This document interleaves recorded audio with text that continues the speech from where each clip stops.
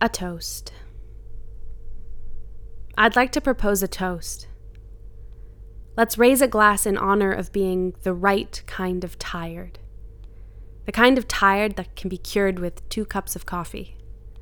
The type of tired we feel after staying up too late on a weeknight because we ordered that second bottle of crap wine at that tacky suburban chain restaurant.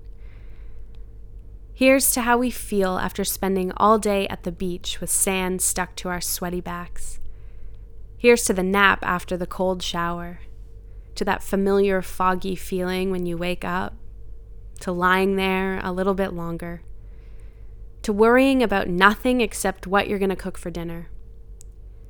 Here's to having tired feet after attending an outdoor concert, to sore muscles from dancing all night and practicing yoga every day and biking across the city to visit friends, walking the long way home from the bar.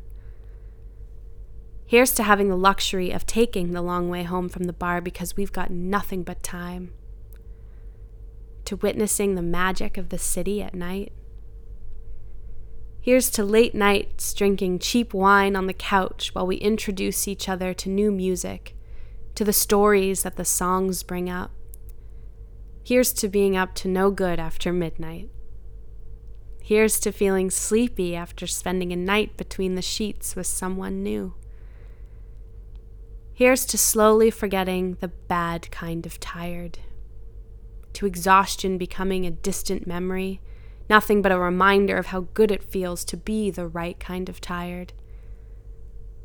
Here's to the lessons exhaustion taught us, but also here's to sinking deep into the couch with a movie we've seen at least 6 times.